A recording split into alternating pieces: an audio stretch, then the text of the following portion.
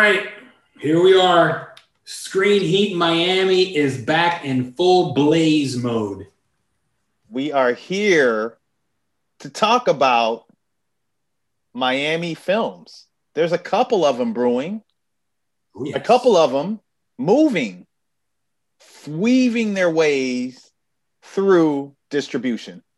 Absolutely. Not the least of which is our two interview guests today representing the John Leguizamo film Critical Thinking. We have brought our good friend Carla Berkowitz, the producer, back to tell of distribution, along with one of her young stars in the film that plays Marcel Martinez, the chess protege from Cuba, Jeffrey Batista, who does a tremendous job in that role. Critical Thinking, 93% on Rotten Tomatoes. Yeah, certified fresh, 305 fresh. It is critical. Absolutely. Now that I'm thinking about it. Good stuff. Well, speaking of critical information, we should probably say who we are, as we always forget. Yeah, we save it for the last. We get it in the front now. We get too excited.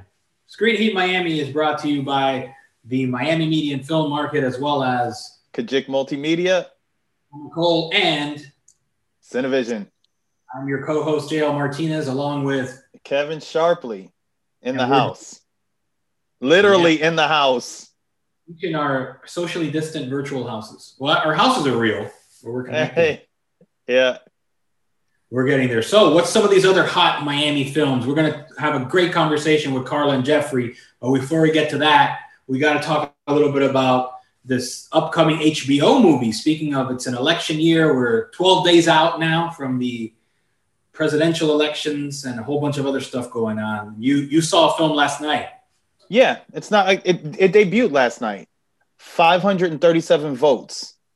It's by arguably one of Miami's biggest, if not the biggest right now, documentary filmmakers.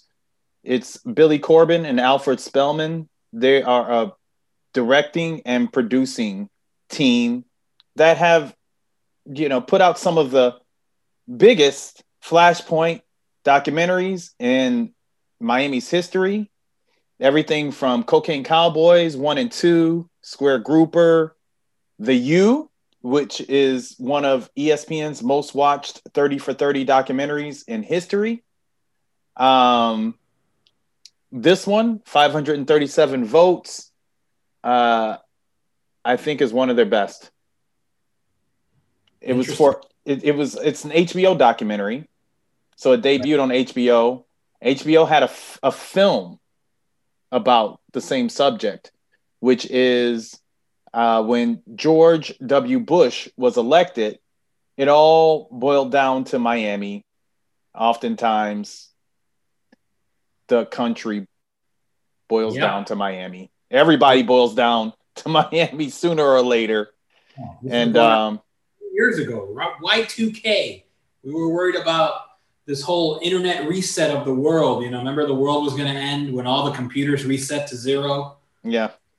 And instead, we got a crazy-ass election in November. That's what we got. And we got George W. Bush. Mm-hmm. He got on. He was hanging by a Chad. Literally, Chads. And so that's what the documentary explores, and the reasons for the lead-up to that happening in the first place.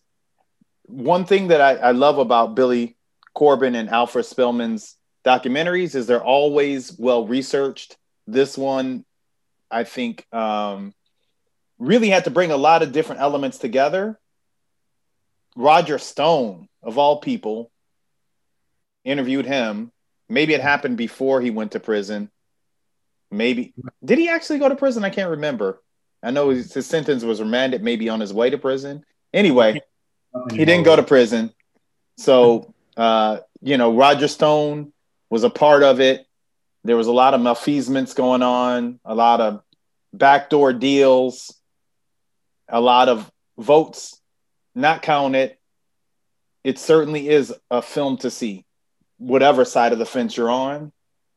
It, really shows how things can be manipulated inside of the system. So bravo to Billy and Alfred. They're both friends of mine. So they've come out the gate with a really, really great film and powerful film. So Miami's Michael Morse. Good for them. Check it out on HBO. And speaking of HBO, you have some interesting numbers to report from HBO Max. HBO, they are up, actually. And a lot of people were wondering if HBO Max was really going to hit the numbers. I mean, they came out of the gate a little bit soft. But just like Secretariat, I mean, they're not beating Netflix in terms of, subscriber numbers catching up or Disney. But I think that they're setting a good pace, a great pace. 8.6 million new subscribers in Q3, quarter 3. That's a lot. Yeah, that's definitely a good chunk, particularly since there are so many options out there for the subscriber. Obviously they do have a little help from the AT&T family. There are packages that are kind of subtly built into, if you're an AT&T wireless user or cable provider, that can kind of be, the HBO Max is kind of softly kind of pushed on you. So that helps, definitely.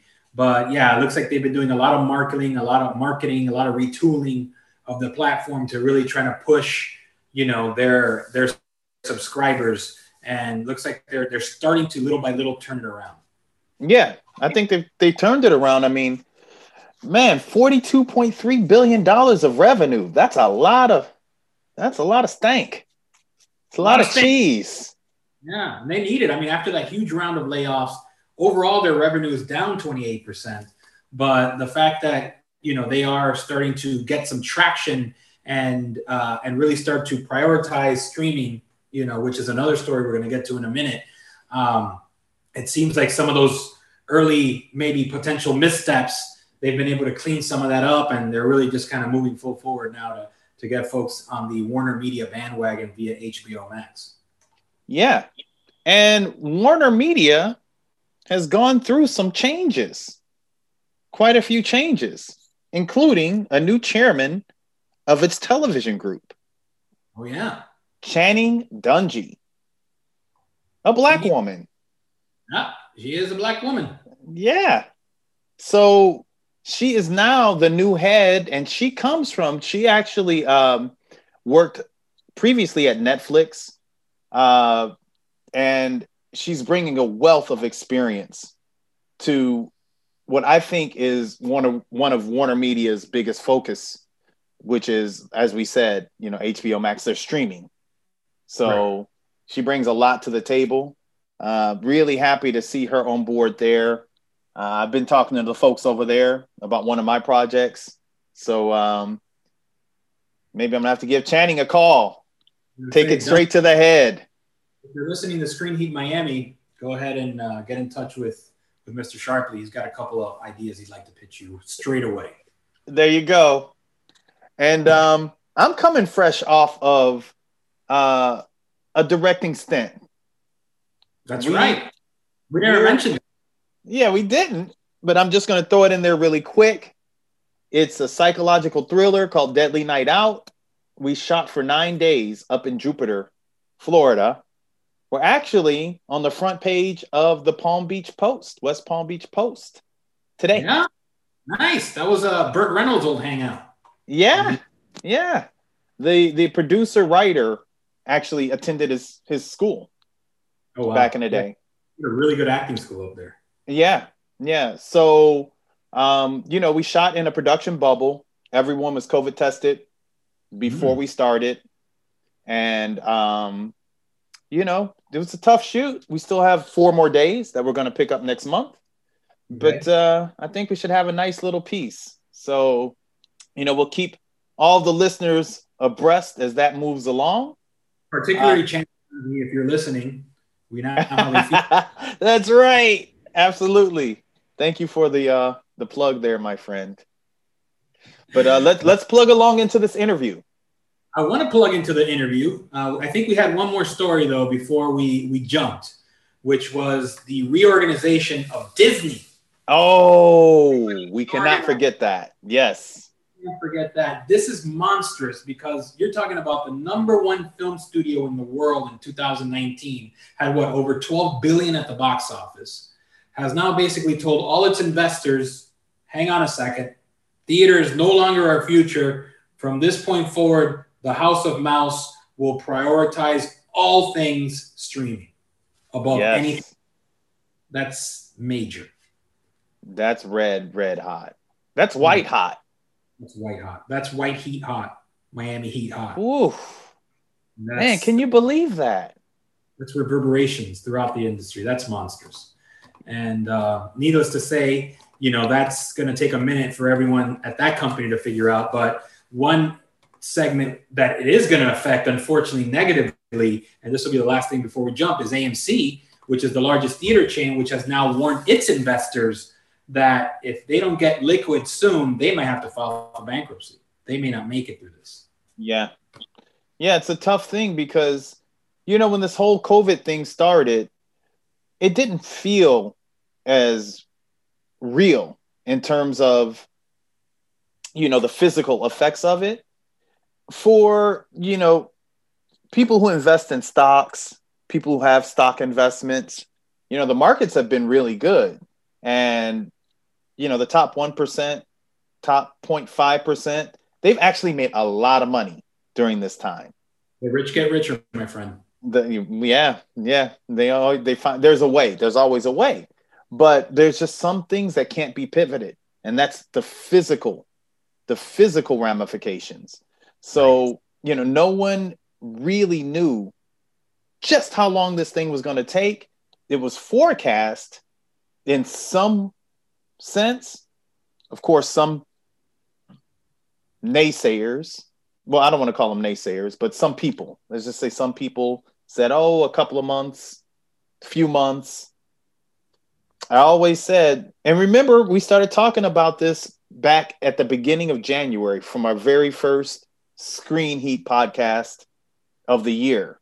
We included what was happening with COVID over there in China. Over there in China. So, and then every week, thereafter, you can go back and check, listeners. True. No, we were prognosticating something coming over here. We didn't know how deep or how long it was going to take or what was going to actually happen. At the beginning, if you remember, it was 2 weeks to bend the curve. Then it became a month, then 3 months. Now, again, theaters and live entertainment still struggling 6 months later. So, we wish the best for our theaters, for our live entertainment venues, and hope that there is a way out of this for them at least. Yeah. I've always said, really until there's a vaccine, maybe people aren't going to be super comfortable about being, because it's a dark theater. So it's kind of, it feels a little bit not as secure.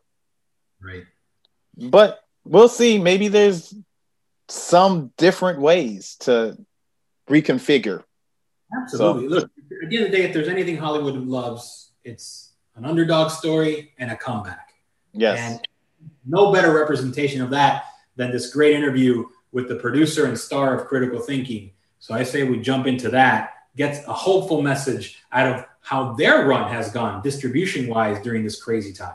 John Leguizamo's directorial debut, and he also starred in the movie. We have a great one coming for you. So here we go. We spoke, I think we just finished filming. There was no COVID. That's right. No COVID.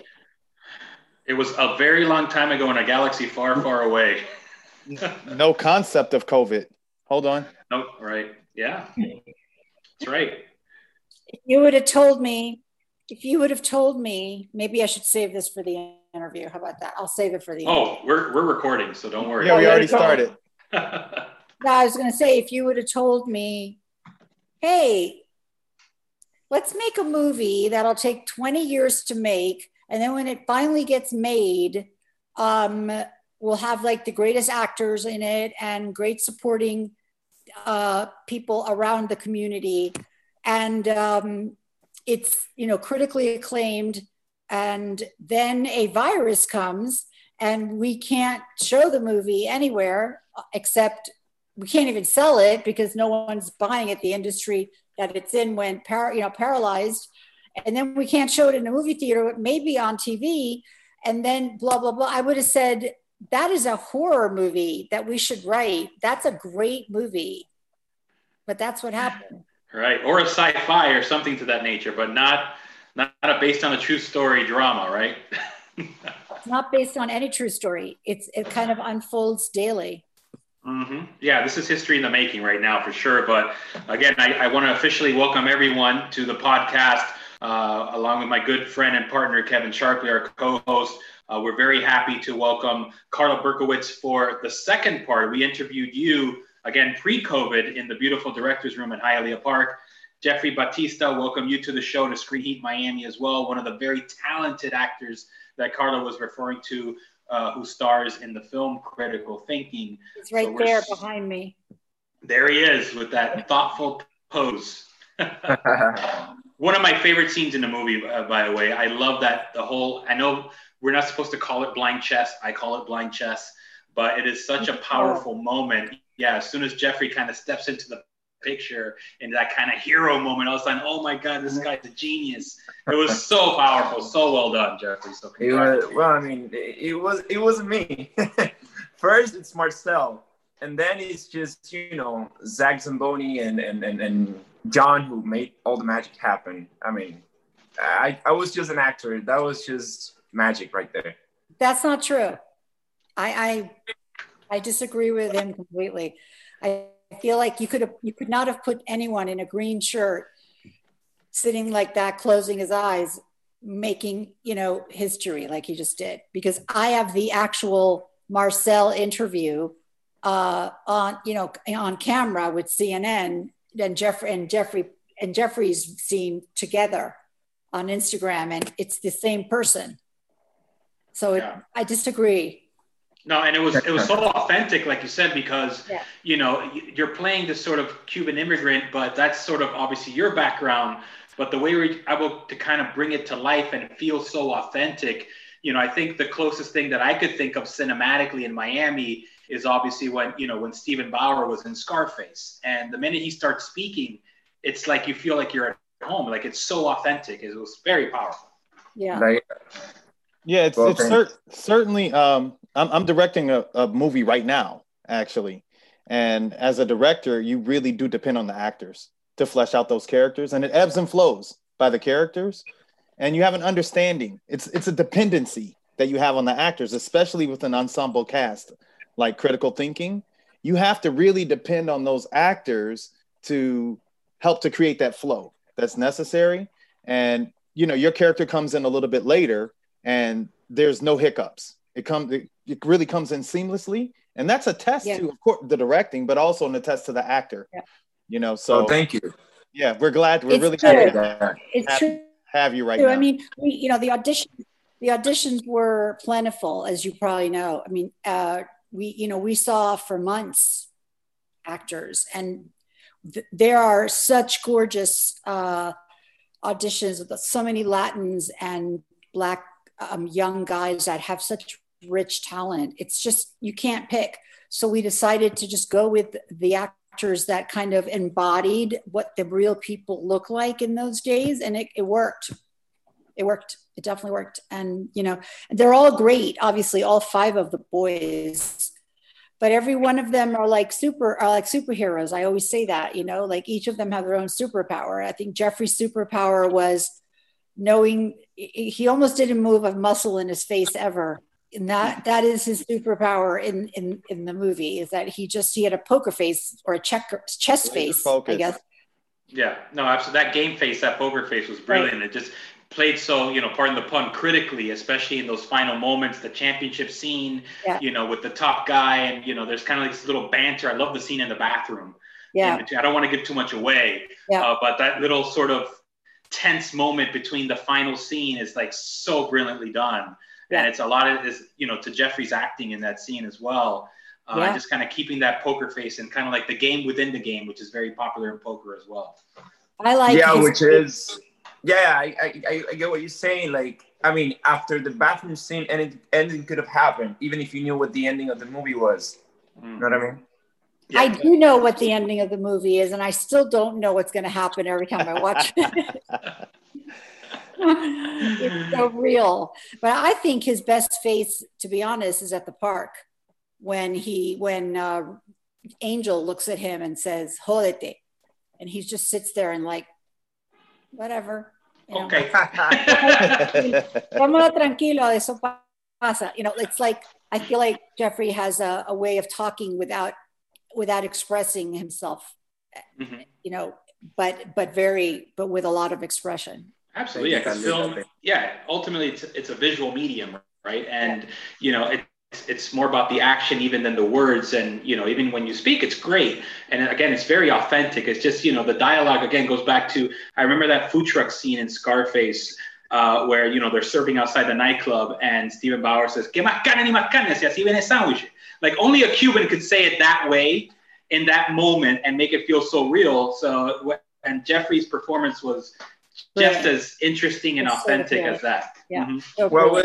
Well, I mean, look, let me tell you, I had a lot of, although I said, the whole experience was like amazing and it was very easy to do it. I got to say that there was a lot of pressure. Once, because it was my first feature movie. I was being directed by John Leguizamo.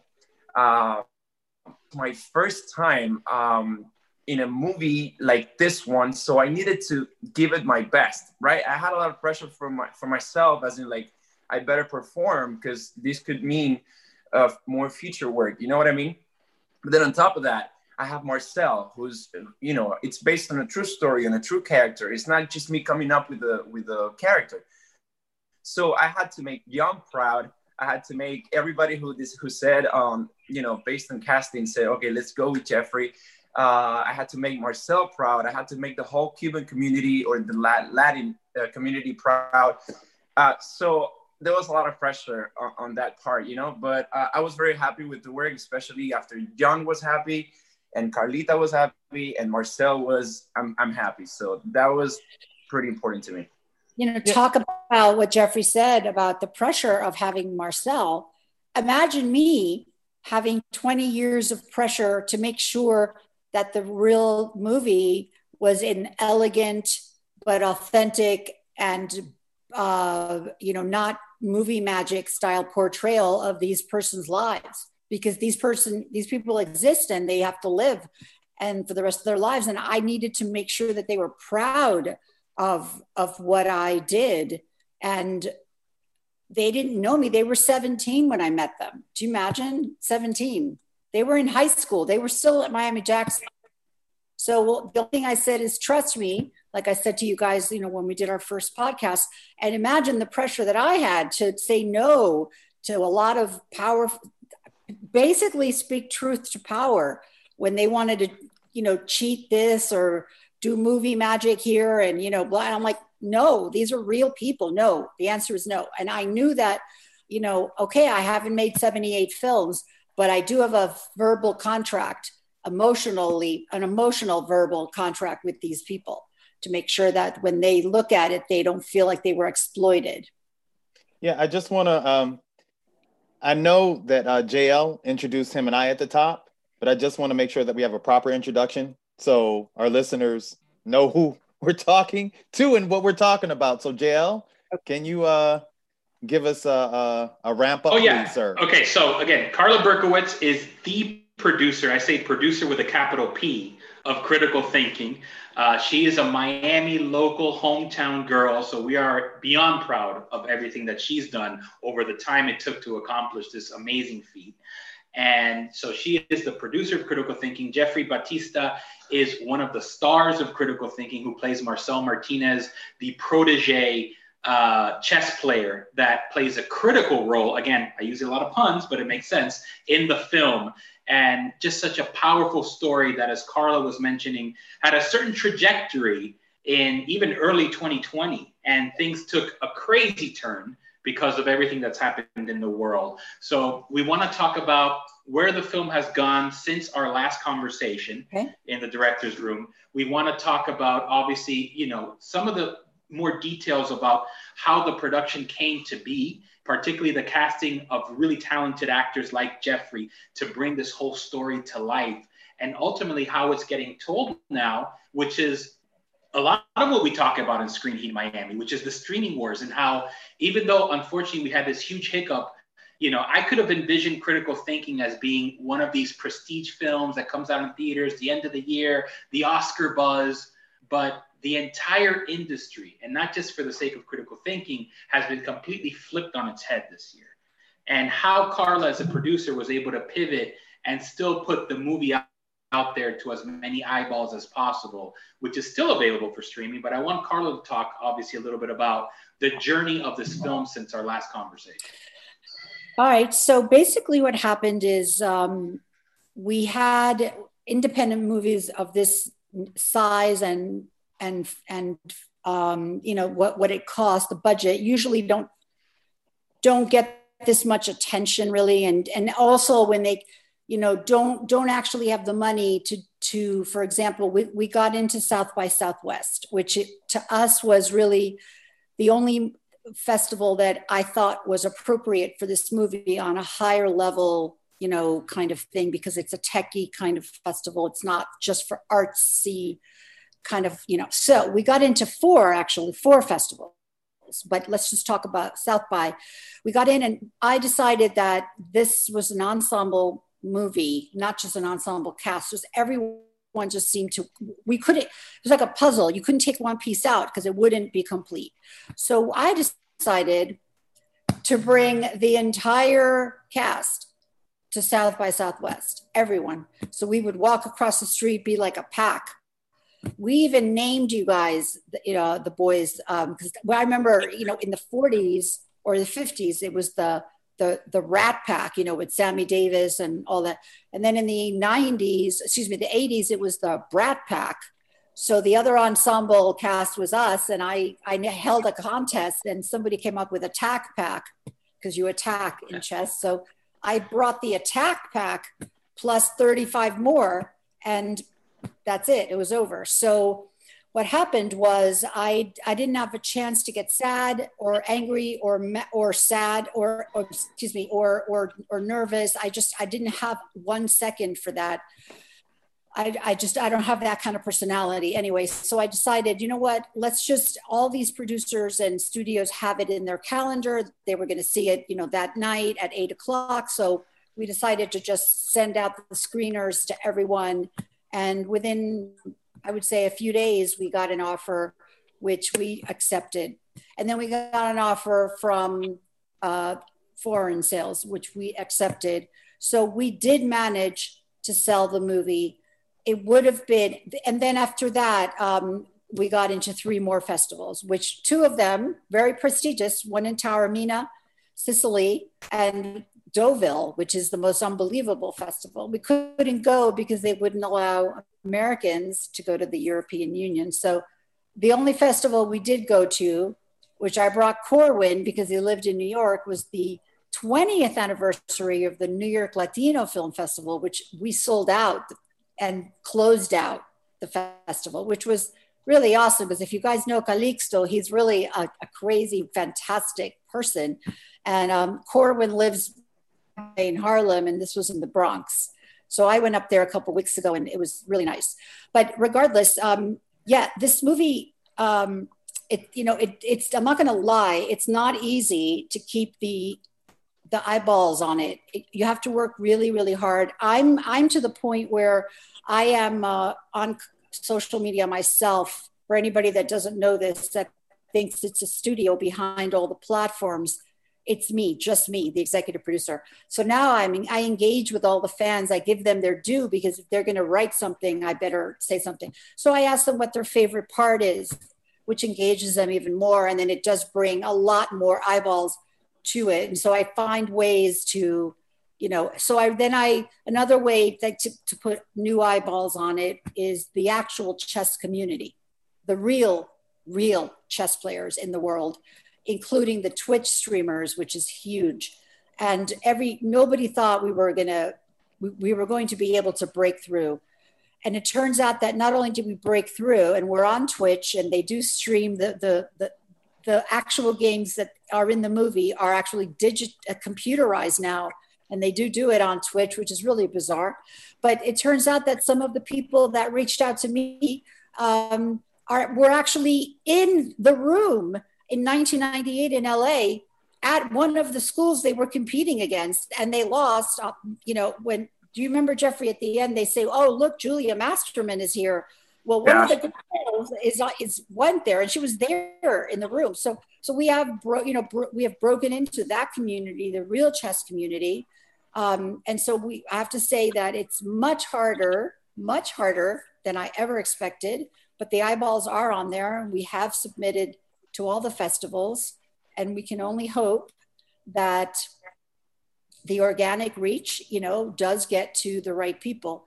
It's really not that much more, unfortunately, that we could do. We have a great project. It's now critically acclaimed. It's 93% on Rotten Tomatoes, and we can't get any higher.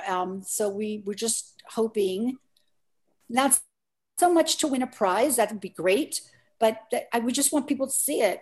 Universities, high schools are reaching out to me for teaching tools, as a teaching tool also for the movie.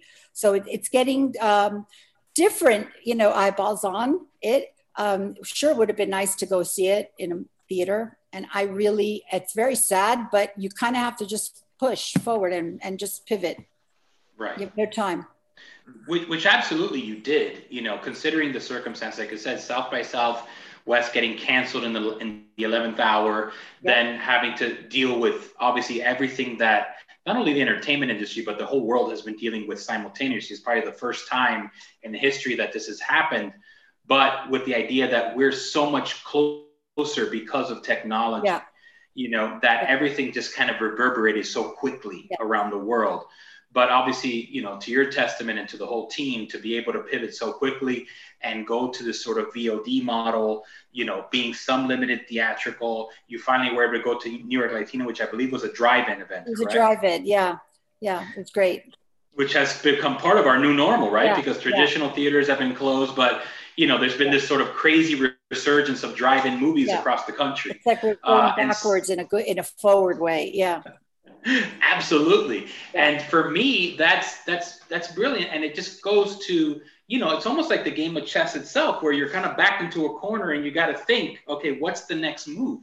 And the entire industry, that's what I'm saying. Yeah. Like, well, it's like, it parallels the movie. It's like, well, we thought we had a checkmate, but we're early in check, so we just had another move, and we haven't been zugzwanged yet, so we're still moving.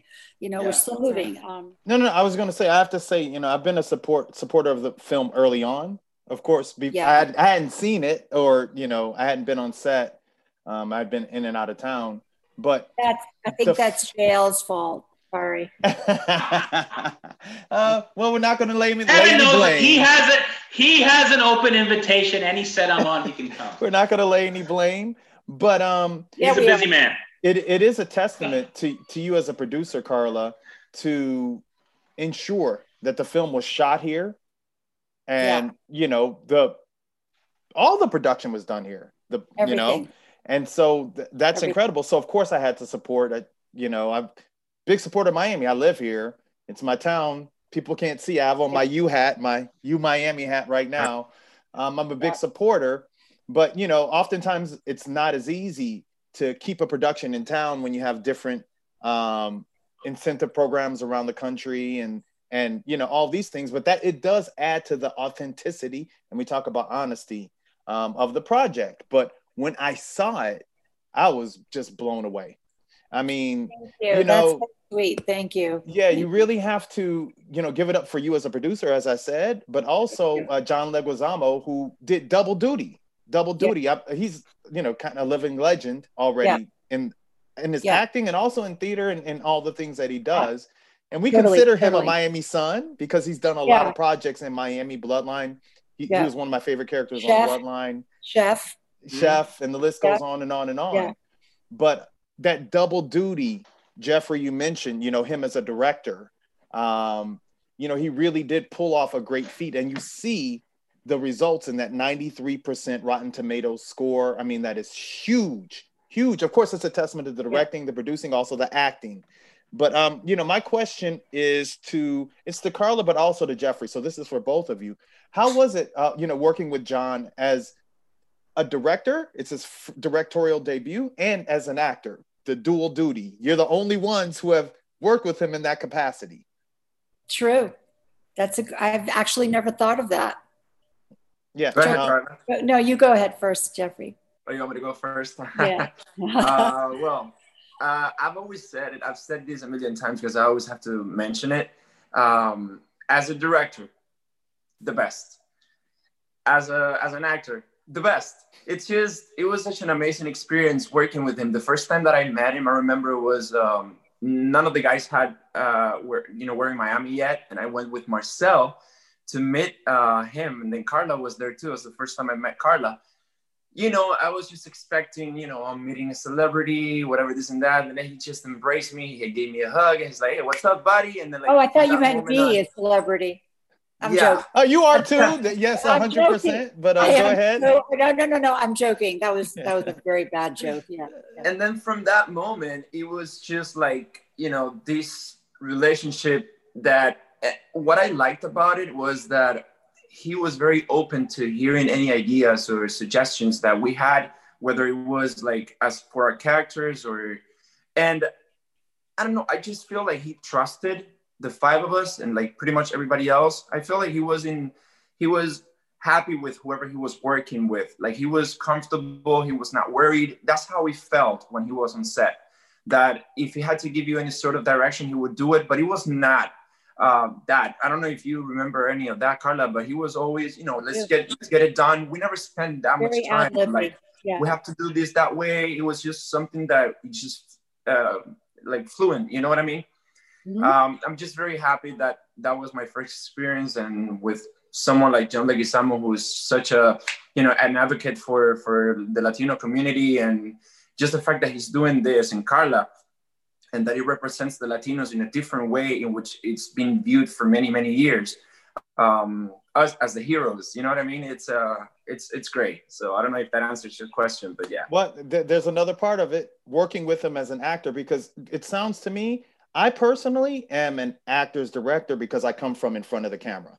So being an actor's director, you know, you invest in the actor first, in their character, and then that investment comes back. What you're saying is, you know, you all come back with suggestions from the character, and that really helps a director to, especially with an ensemble cast, you know, create the ebb and flow of things. But there is a double side to that, which is actors could either be takers or givers, you know? So just in working with him as an actor, what was that like? Look, I could never, ever compare myself to John Leguizamo, but myself, I'm very creative person, and I like a little bit of directing as well, producing. I do my own videos for YouTube, TikTok, whatever, Instagram, whatever it is, and I know how focusing on everything, and perhaps when I'm acting with somebody else and I have to direct them and they don't have any idea what they're doing, because some of the times I'm dealing with people who are not actors or anything, I know how we can just take that energy, and then your acting is not up to par because you're just focusing on directing, you know what I mean? And just the fact that all the guys were so great, I'm talking for them, I'm not talking for me, but he didn't feel like he had to focus all of his energy on directing because this is going bad or whatever. So he could have that time to just focus on his character as well. Yeah, that's true. He you know, we had a very interesting set, and I think all of the actors, all of them, from the highest ones to just, you know, just the extras, everybody said the same thing to me. It was the most unique set that they personally ever worked on. They said that they felt very free to say whatever they wanted. They felt that ad-libbing was almost part of the script. Jeffrey, am I right? It was like John almost expected the actors to take some responsibility in that, and to make sure that if the lines if they didn't, if they felt like what was written didn't come out properly out of their own, that's not how they own sound, that they would change it and make it more personalized to them. And it definitely showed. And, of course, me as like the mama bear, I took care, I made sure that everybody felt very safe and that it was a family for a while. So I think that definitely showed through the screen, but I had a better, I go beyond Jeffrey in the sense that I had the pleasure of working with John on the post-production, which to me, is so important because you can make or break in an editing room. You can make a movie look horrible, that I don't have to tell any of you. So working with all this cast of characters, no pun intended, all men again, as usual. It's like, I don't know what it is, but it's always been that way for this project for 20 years. But in the beginning, interesting, my evolution, just like Jeffrey said, is I was a little bit kind of intimidated in the beginning, even though, even if you're an executive producer, it doesn't matter if you see John Leguizamo come in, you're going to be like, well, he must know more than I do. He must, and he does, obviously, but everyone had something to add. Me in particular, because of the amount of time I had spent with the Real Boys and the coach, and by living in Miami, of course, and keeping the story in Miami. But the post-production was quite remarkable because Zach Zamboni, Jeffrey and I keep bringing him up. I can't describe or express to you both JL and Kevin. I can't describe it. And I know Jeffrey knows this. I think no other cinematographer could have captured this movie like he did, because I said to him, I'm like, if you can make a bowl of noodles for Anthony Bourdain look like it does, you can make a chessboard look animated. And he did. And the, extreme close-ups and the handheld cameras and just everything that he did. I think that Zach had the magic's, formula. I think he had the secret sauce, right, Jeffrey? Don't you think that really he was the one? Yeah. Especially, I don't want to give any spoilers away, but the last scene, between you and Brandon, I think that Zach's idea, we were filming till like 4 in the morning that day. And it was just how many ways can you film a chess match, and how many different ways can you film a chessboard? And what do you have to put it on to make it look like it's a real, animate thing, and it's not just a piece of wood. So I was lucky to work with John post-production and Zach and Jamie and all the editor Jamie and all the other people. And then we turned out this, what I think is really a masterpiece. And and I think it depicts, not just perfect Miami in those days, but just everyone, every character, all the 5 boys, I think amplified themselves in this movie. Everything that they're doing now, some of them already were doing it, but I think they got very confident. They got a lot of confidence, right? Jeffrey, you feel that way? Because they did such a great job. Definitely, yeah. Yeah, I can compare, and I was going to get to that next, the visual style. And a word that I think, really hones in on what this movie is all about is honesty, and authenticity. And so, we had another Miami movie that won an Oscar, Moonlight, and it was shot in a certain way. And it was very particular to that movie. I mean, it really rung true for that movie. And the visual style of Critical Thinking is specifically targeted and works well for critical thinking. And that's on a scene by scene basis. Yes, all the scenes in the classrooms, they really feel like, I attended public school. And so, you remember back, when you're in class and how it feels, and, it really felt, I've never been in, that side, where, with, some of the problem kind of issued kids, but really you could feel the way the sun comes in through the window and how it really bathes the scene, and the intimacy, whether it is. Yeah, everything was there was an intention for every scene. It wasn't like we shot the whole movie and then chopped it up into scenes. Every scene was intentional the way it was shot. That was all Zach. Well, of course, John, but I'm saying that was Zach's expertise. Every scene was different. You couldn't shoot the park scene the same way you shot, the scene in the classrooms, like you were saying. And everything was intentional and very hard. We only had 20 days. So, we had to really, one of the things, I wanted to add to something about John that Jeffrey was saying. I think that one of the reasons why all the boys felt so comfortable and that they all felt like they all knew each other forever, because that's what all the reviews say. And to what you said, both JL and Kevin, about how it looked, I think it has to do with, oh my God, I totally forgot what I was going to say. Please. Was it about John bringing the kids in together as a unit? Yes, it is. So because John is a Broadway person, he understands the importance of rehearsals. And most independent movies, I don't think, it's not like rehearsals are part of especially when you don't have a big budget and you only have 20 days. So I know Jeffrey can speak of this, but I remember John was, made people rehearse before, a month or two before they even got to Miami. And then after a 12-hour day, they would rehearse before the next day so that there was no rehearsing or lag time.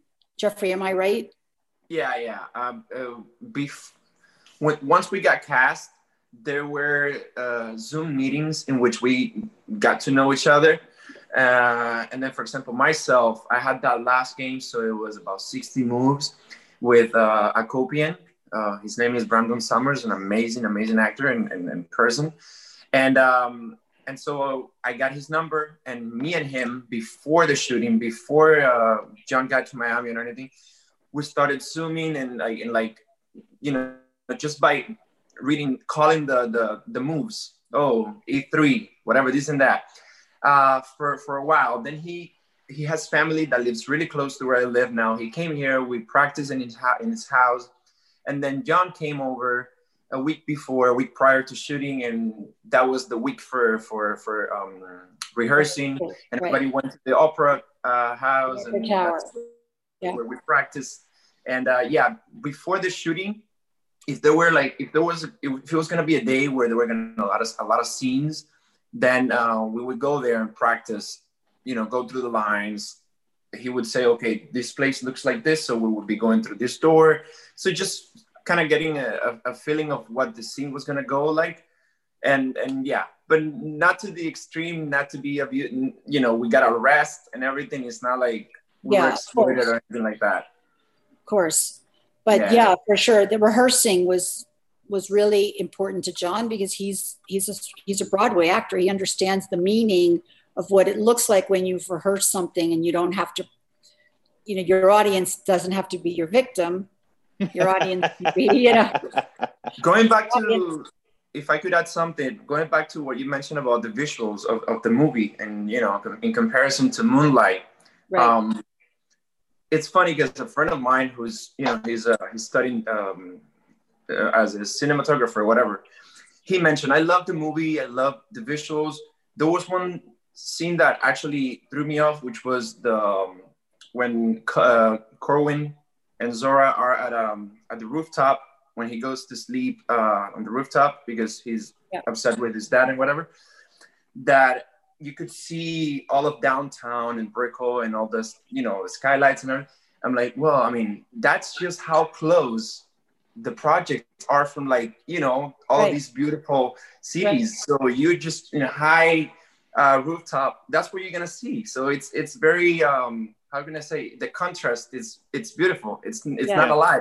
It's like that. It was on purpose too, by the way. It was on purpose. So it's like, you're right. It makes more sense now. I'm like, yeah, for sure. Yeah, because it shows two different types of Miami, but and story wise, yes, but and it is, both of them are kind of high schoolish based stories and have their high school parts of it. But what I was saying more specifically is that Moonlight had a certain feel and a certain look and a certain style that was as good as anything gets. Yes. The budget wasn't super high. Critical Thinking has a budget. specific look and feel that is specific, and they're both Miami movies. And that's what we always talk about, JL and I, and that's part of the reason why we started Screen Heat Miami, because, there's, a lot of Miami movies out. Maybe 80% of them kind of, zone in on the same, kind of themes and things like that. But there's so many stories in Miami. And so, that it wasn't necessarily a comparison, but it was the love of being able to see two stories and to see critical thinking, because we're talking about critical thinking, that zoned in and really felt authentically Miami. The look, from the look to the feel, and what makes a great film, what makes a film 93% on Rotten Tomatoes, the layers, so that's the acting, the directing, the set design, the costume design, the look and feel. A lot of people don't consider the cinematographer above the line. I do. He's above in my opinion, he's above everyone. I have to say, I'm sorry for all of you guys, even me. He's above everyone, because I feel like no one else could have captured. I mean, they could have captured it. It just wouldn't have looked that way. Yeah, right. So that is a testament to you as a producer, Carla, to ensure that he comes on board. And noodle soup he made look so good in Vietnam. Just for our listeners, can you just tell us a brief background on the cinematographer, because we know where he came from. So Zach Zamboni was Anthony Bourdain's cinematographer for his whole career until he died. So when you used to watch whether it was No Reservations or Parts Unknown or any of the shows when he was on HBO or CNN or wherever he was on, or the Discovery Channel, wherever Bourdain's show was aired, there was always people used to say to me, we used to watch it without the sound, even just to see the images. Whether it was a desert and how sand would move in the wind, or, or again, I go back to that noodle soup. It's not easy to make food and places look. It's like food porn or desert porn or whatever, and really, for real. It's all porn. It's all porn. Everything's porn. It's chest porn. So I just felt that, there was nobody else that could take an inanimate object like a chessboard, a piece of wood with 32 wood pieces on top of it, and make it look like it had legs and arms and a personality. And that's why we chose him. And, he could do anything, but he he didn't have a job at that moment, which was another crazy, crazy coincidence. And so it was all, the stars were aligned. Yeah, no, absolutely. Yeah, you're totally right. And it's a beautifully shot film. And it's interesting how you say how he was able to take something that was so inanimate and bring it to life, whether it's a bowl of noodles or sand in the desert or a chessboard. And I think that played perfectly into your movie. I want to maybe take the last 15 minutes, switch gears now, to something that we cover a lot, which is distribution and streaming. And again, going back to that moment where you knew that the traditional run for a film like this was off the table or off the chessboard, how did you pivot as a producer specifically? Talk a little bit about how that deal with Vertical came about, how that relationship was formed, and sort of the marketing plan moving forward from there.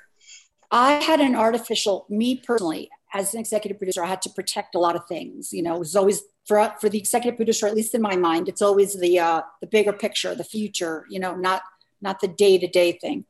So my deadline was, I have a partner who's a little older and like 91. And so I wanted to make sure that he got a chance to go to the movies and buy popcorn and see the film. And that didn't happen. So I didn't have a chance to get upset or angry or sad or even just say, wait, what? Like I honestly, for real, telling you that I didn't give myself that opportunity to mourn even, or I just said to the agent, you know what, all these, it doesn't matter, we'll be fine. Maybe that's Pollyanna, but whatever, we'll be fine. Just send the link to everybody that was signed up to come. And maybe somebody else who didn't have a 91-year-old partner maybe would have waited for another offer or till next year to distribute it, maybe when the virus went away or whatever. But I couldn't. So Vertical is lovely. It's a lovely company. And of course, so we, wasn't,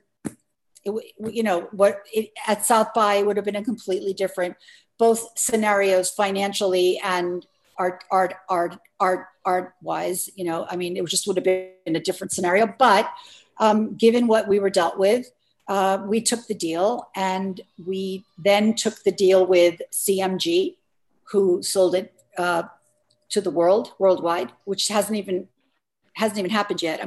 That's coming in 2 weeks. So it wasn't really it was more like I didn't have a choice and I just had to say yes. I'm glad I did. But because this seems to be the year of the chess boom, everyone's doing chess things, even though we were doing them first. Everybody's at home. So, and everybody's at home. We are taking advantage, we're like kind of jiving with that, because people want to see movies like this when they're with their families all day long, and things are so sad and so scary for kids. The parents are letting them watch the movie with the F-bombs floating around. They don't care. It's like, that's like the least of it, Yeah. It is, but it is a really feel good, family get together movie. It's not, there are some parts that are, but there's not a lot of family movies out now, and also it's enriching and it's educational. There's not a lot of family movies out. You're right. Yes. Yeah. No. Yes. That makes a lot of sense. And so then in terms of sort of the marketing behind that, because again, now you're not dealing with the more traditional theatrical release for a prestige movie in the fall. You're dealing with multiple outlets, right, on VOD and however you can get access to the movie. So what was part of that strategy? I know, Jeffrey is very popular on social media. How did all that kind of work into it? Yeah. So we were lucky enough to be picked up by everyone except for Netflix. So we have a hashtag not on Netflix, which is funny. But and Jeffrey and the other boys are always like tagged on my posts. And they're so generous with their time interviewing all the time. But we are everywhere, even on airplanes.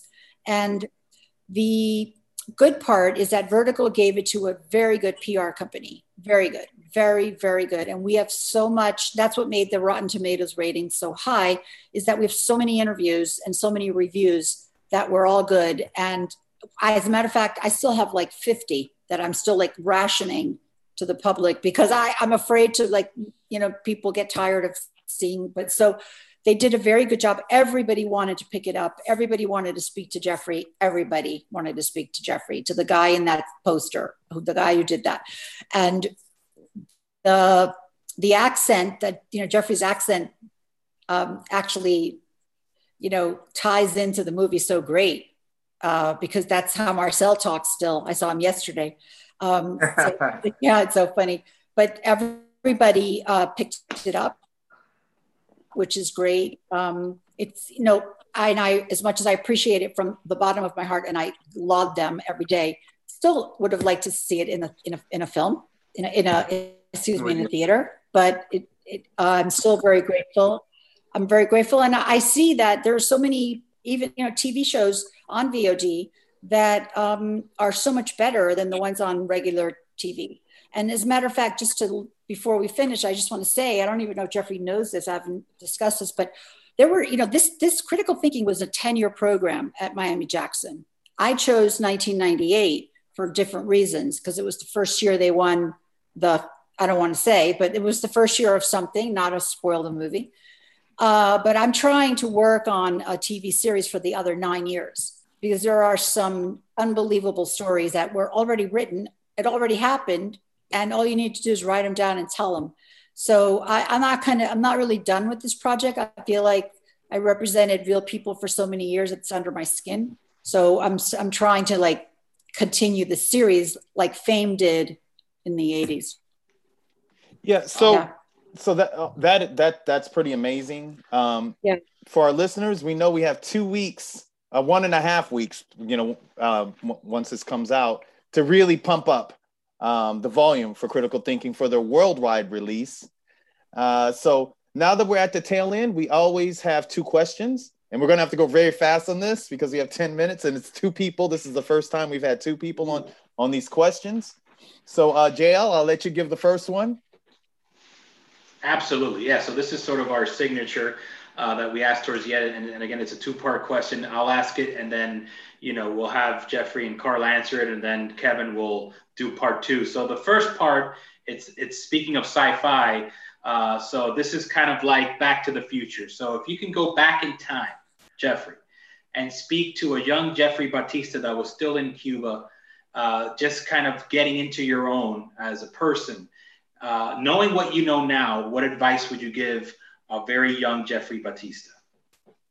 What would you do the same? What would you do different? That kind of thing. Okay, I'm going to try to be quick. Back in Cuba, I would say to Jeffrey to just keep trusting his guts, that everything's going to work out just fine, that he's going to make it out, that he's going to be, that he's going to be totally fine. He's going to do amazing things, that it's not, things are not as bad as he thinks they are. Because, Cuba was a struggle. So just being here, this is more than I could have ever dreamed. So I would just tell him to chill out, that everything's going to be great. That's what I would say. Same question, Carla. The first chill out response. Sorry, go ahead. Yeah, it is. That's right. I would say to my 9-year-old self, or 11-year-old self, when I first got to this country and didn't speak English, and used to get beat up every day after school, every day for years until I spoke English, I would say, stop crying, little girl, because in 25 years, you're going to make a movie that's going to depict the immigrant experience, and you're going to make other people feel like they matter, like their brains matter, and they are important. And nothing, what's happening right now to you is just literally, it's like rocket fueling you to the future. So don't cry. Wow, that was quick. That was great. I almost cried on that. Sorry. True. Okay. And this question is for both of you. We'll go to Jeffrey first and then back to Carla. What advice would you give actors, both up and coming, those trying to get in the industry, up and coming, and even those that are already in the industry? Right. Okay, I got that one. What I would say is that don't stereotype yourself. You just go for it. Give it your all. Get ready. Get the knowledge. Work in your craft and get out there. There's a lot of people who want the same thing that you want, but just being on it 100% of the time is what one day will give you the shot that you need. Somebody's going to trust you just as much as you trust yourself. You just got to believe in you first. That's what I would say is what's helped me. I know that I don't sound like a lot of people. I'm myself. And one day somebody's going to want that specific thing. You know what I mean? And I think that's what helped me. So just be yourself, but work, get your craft, study and go out there, go for it. Great. Yeah. Carla, this is your first producing outing. It's taken 20 plus years.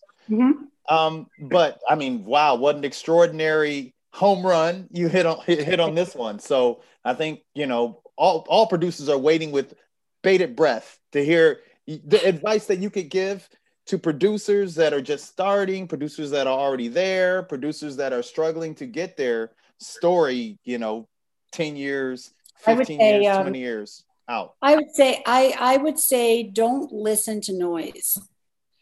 I would also say to be careful, because there are a lot of beautiful stories, but not every story needs to be told. Find the story that needs to be told. And when you do, don't worry that you haven't done it before, because everyone feels like they're that they're an imposter. There's imposter syndrome, and that's in everyone. I don't care if you're Steven Spielberg or just me. Know what you want to do. Don't listen to noise. Keep your head down. See the future, and little by little, just one step at a time, just do it. And don't listen to people that say, listen, I've made 78 movies. You don't know what you're saying. Do it. Just don't listen. Just hear them, because you're not deaf, but just go. Don't listen. Just do what you need to do because of something that you believe in to be true. You don't have to be a cow to know what milk is. Wow, that's great. That's going to be my that's a hashtag mantra for the next few days. Right now. Your tag. We don't have to be cows to know what milk is, but we do know what good movies are, and Critical Thinking is a great movie. So thank you guys. Congratulations for having us so much. Yeah, and If I Jeffrey could as well. just say something really quick, because this is the first interview I have with Carla right here. Sure. And I always say the best things about you, and I want you to know again that you are amazing, and I love you so much. And I thank you for making all of us, especially me, feel so, welcome from the first day. Just how you spoke about how you felt about my audition, and how always you were checking on me when I was on set, even after that. We're always checking on each other. How's the movie going? How are you feeling? This and that. So thank you so much for being so amazing. I love you. You gave your all, and I love both of you also, because you guys have been our biggest champions as well. Part of Miami and Hialeah racetrack and all that stuff, in Hialeah Park and all that. So. Absolutely. 305. Thank you, Jeffrey. Love you. 305 or 955. Okay, both of them. Awesome. Well, this was a fantastic. Thank you. Yeah. Thank you guys again. This is a great Screen Heat Miami, and go out and see the movie however you can. We're going to talk more of it on the other side. Absolutely. Thank you so much, guys. Thank you, guys. Pleasure to meet you. Okay. And we're back. Yes, sir. Fantastic interview as always, my friend. Yeah. This is our first twofer. 2 on 2. It's like doubles. Yeah, I loved it. I think we were like Serena and Venus out there, just top. But I mean, Carla and Jeffrey, they said that this is the first time that they've done an interview together. So Screen Heat exclusive, another one. But it's really great to hear from both sides, in front of the camera and behind the camera. The business side, the creative side, how those two sides in this world have to really depend on each other, just to kind of make it through this crazy journey of making a movie, right? Yeah, not easy. But 20 plus years to bring it to the screen. That's a journey. And Carla really, to her credit, she started when the original kids that this is based on, when they were still in high school, and bringing them all the way up until they were pushing 40 before the film came to fruition, and to have all these expectations. And then again, with COVID and the loss of their world premiere at South by, and the quick pivot to vertical and doing this all platforms release, it's just been quite a ride. Yeah, but they did it. I saw it the day that it came out on Apple TV. Amazing film, well-deserved 93% on Rotten Tomatoes. She kept it in Miami, so that's a testament to, her as a producer. And, you heard the particulars in the interview. She really did stay true to investors and the spirit of connectivity for them.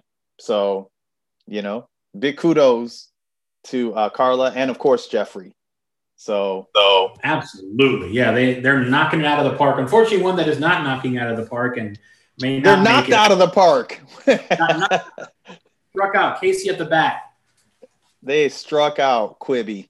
Katzenberg and Miss Whitman, the founder and the CEO of Quibi, the struggling short form mobile video startup, doesn't look like it's going to make it. It did. That's it. They're done. So I know that they, they tried to sell the company. One of the death knells, and I didn't even know this, is that they didn't own a lot of their IP. So they made deals with a lot of the content creators, and the deals were exclusivity for 2 years and then licensing thereafter. So when you don't own the IP, it then becomes, I think, a little bit more difficult to sell a company because that $2 billion in terms of a purchase of Quibi really makes more sense when you're purchasing that library. And I always thought that Quibi, the way that it was set up was, they'd have these short form content that helps to set up that intellectual property, and then that intellectual property could be expanded in one way or the other. For me, that's right. You figure in short form, even with almost $2 billion, that they would have produced a lot of their own IP. Really commission more work than license. But it's interesting how they were able to structure these deals where they just weren't able to create that value in terms of, like you said, a library of content. So essentially, they went after some of the big tech companies like Facebook and Apple to buy them out, and they all said no, essentially. But I think partly because, again, what exactly were they buying other than the Quibi name and a bunch of short-lived licenses?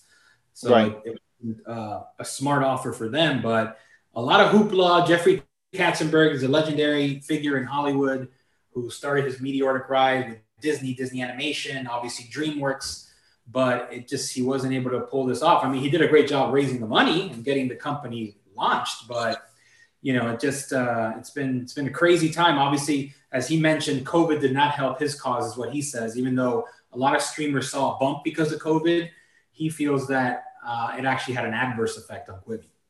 Yeah, I mean, some of the detractors are saying that it wouldn't have made a difference, and a lot of the people that actually, and I subscribe to Quibi, but a lot of the complaints were that you couldn't stream it to your TV. And so, if you're just bound to your phone, you can stream anything else. That also kind of limits, the push of what it is. I can understand them trying to keep it on the mobile phone because, they want to keep it within that app. But, sometimes you got to waver a little bit. But I guess they wavered just off the map. So we'll see what happens. Cautionary tale. I'm sure it's going to be a Harvard Business School reviewed historical case study. So there you go. My biggest concern is I want to know what's going to happen to Kirby Jenner. We can't lose Kirby. I think that's it, my friend. I think that's it for Kirby. Can we start a change.org to keep Kirby alive? Yeah, hey, maybe it'll have a second life on Netflix. There you go. So I want to move on to something that we had one more story, which is kind of out there. It's funny, but it's serious at the same time. Borat is back. Media. This Borat film hasn't come out, and yet it's just one story in the press after another. Him almost getting killed at a conservative rally. Now this whole thing with Giuliani. It is insane. The movie comes out tomorrow. There you go. Giuliani caught in a compromising position. Literally pants down. Well, they weren't down, but he was reaching in his pants. Like that CNN guy on Zoom? Tobin, what were you doing, man? Come on. Oh, Tuggin Tobin. God bless his heart. Tuggin. Yeah, these guys, man. So apparently, Sacha Baron Cohen's sister coerced. Well, I don't know if it's coerced, but she pulled Rudy Giuliani into a hotel room. She purported to be 15, and next thing you know, Rudy Giuliani is on the bed, reaching into his pants. Oh boy! Now we won't know until tomorrow exactly how deep that compromised position is, but there is a lot of pushback coming. Sacha Baron Cohen is always up to some mischief. So I love the first movie. I'm excited to see the second one. So maybe we'll report on it next week. We definitely have to. I'm definitely going to catch that one. It'll be on Amazon Prime starting tomorrow, like you said. So if you get a chance to stream that, I'm definitely going to stream it. I think he's an interesting character, always his films are always filled with drama and all sorts of weird, interesting thing going on in the political spectrum, speaking of politics. So it's going to be an interesting ride this weekend. A lot to catch. 537 votes. Rudy Giuliani's pants down. It's just all over the place. With that being said, I don't think there's much more to add. Fireworks went off. I don't know. Presidential election in 12 days. Geez. What else we got?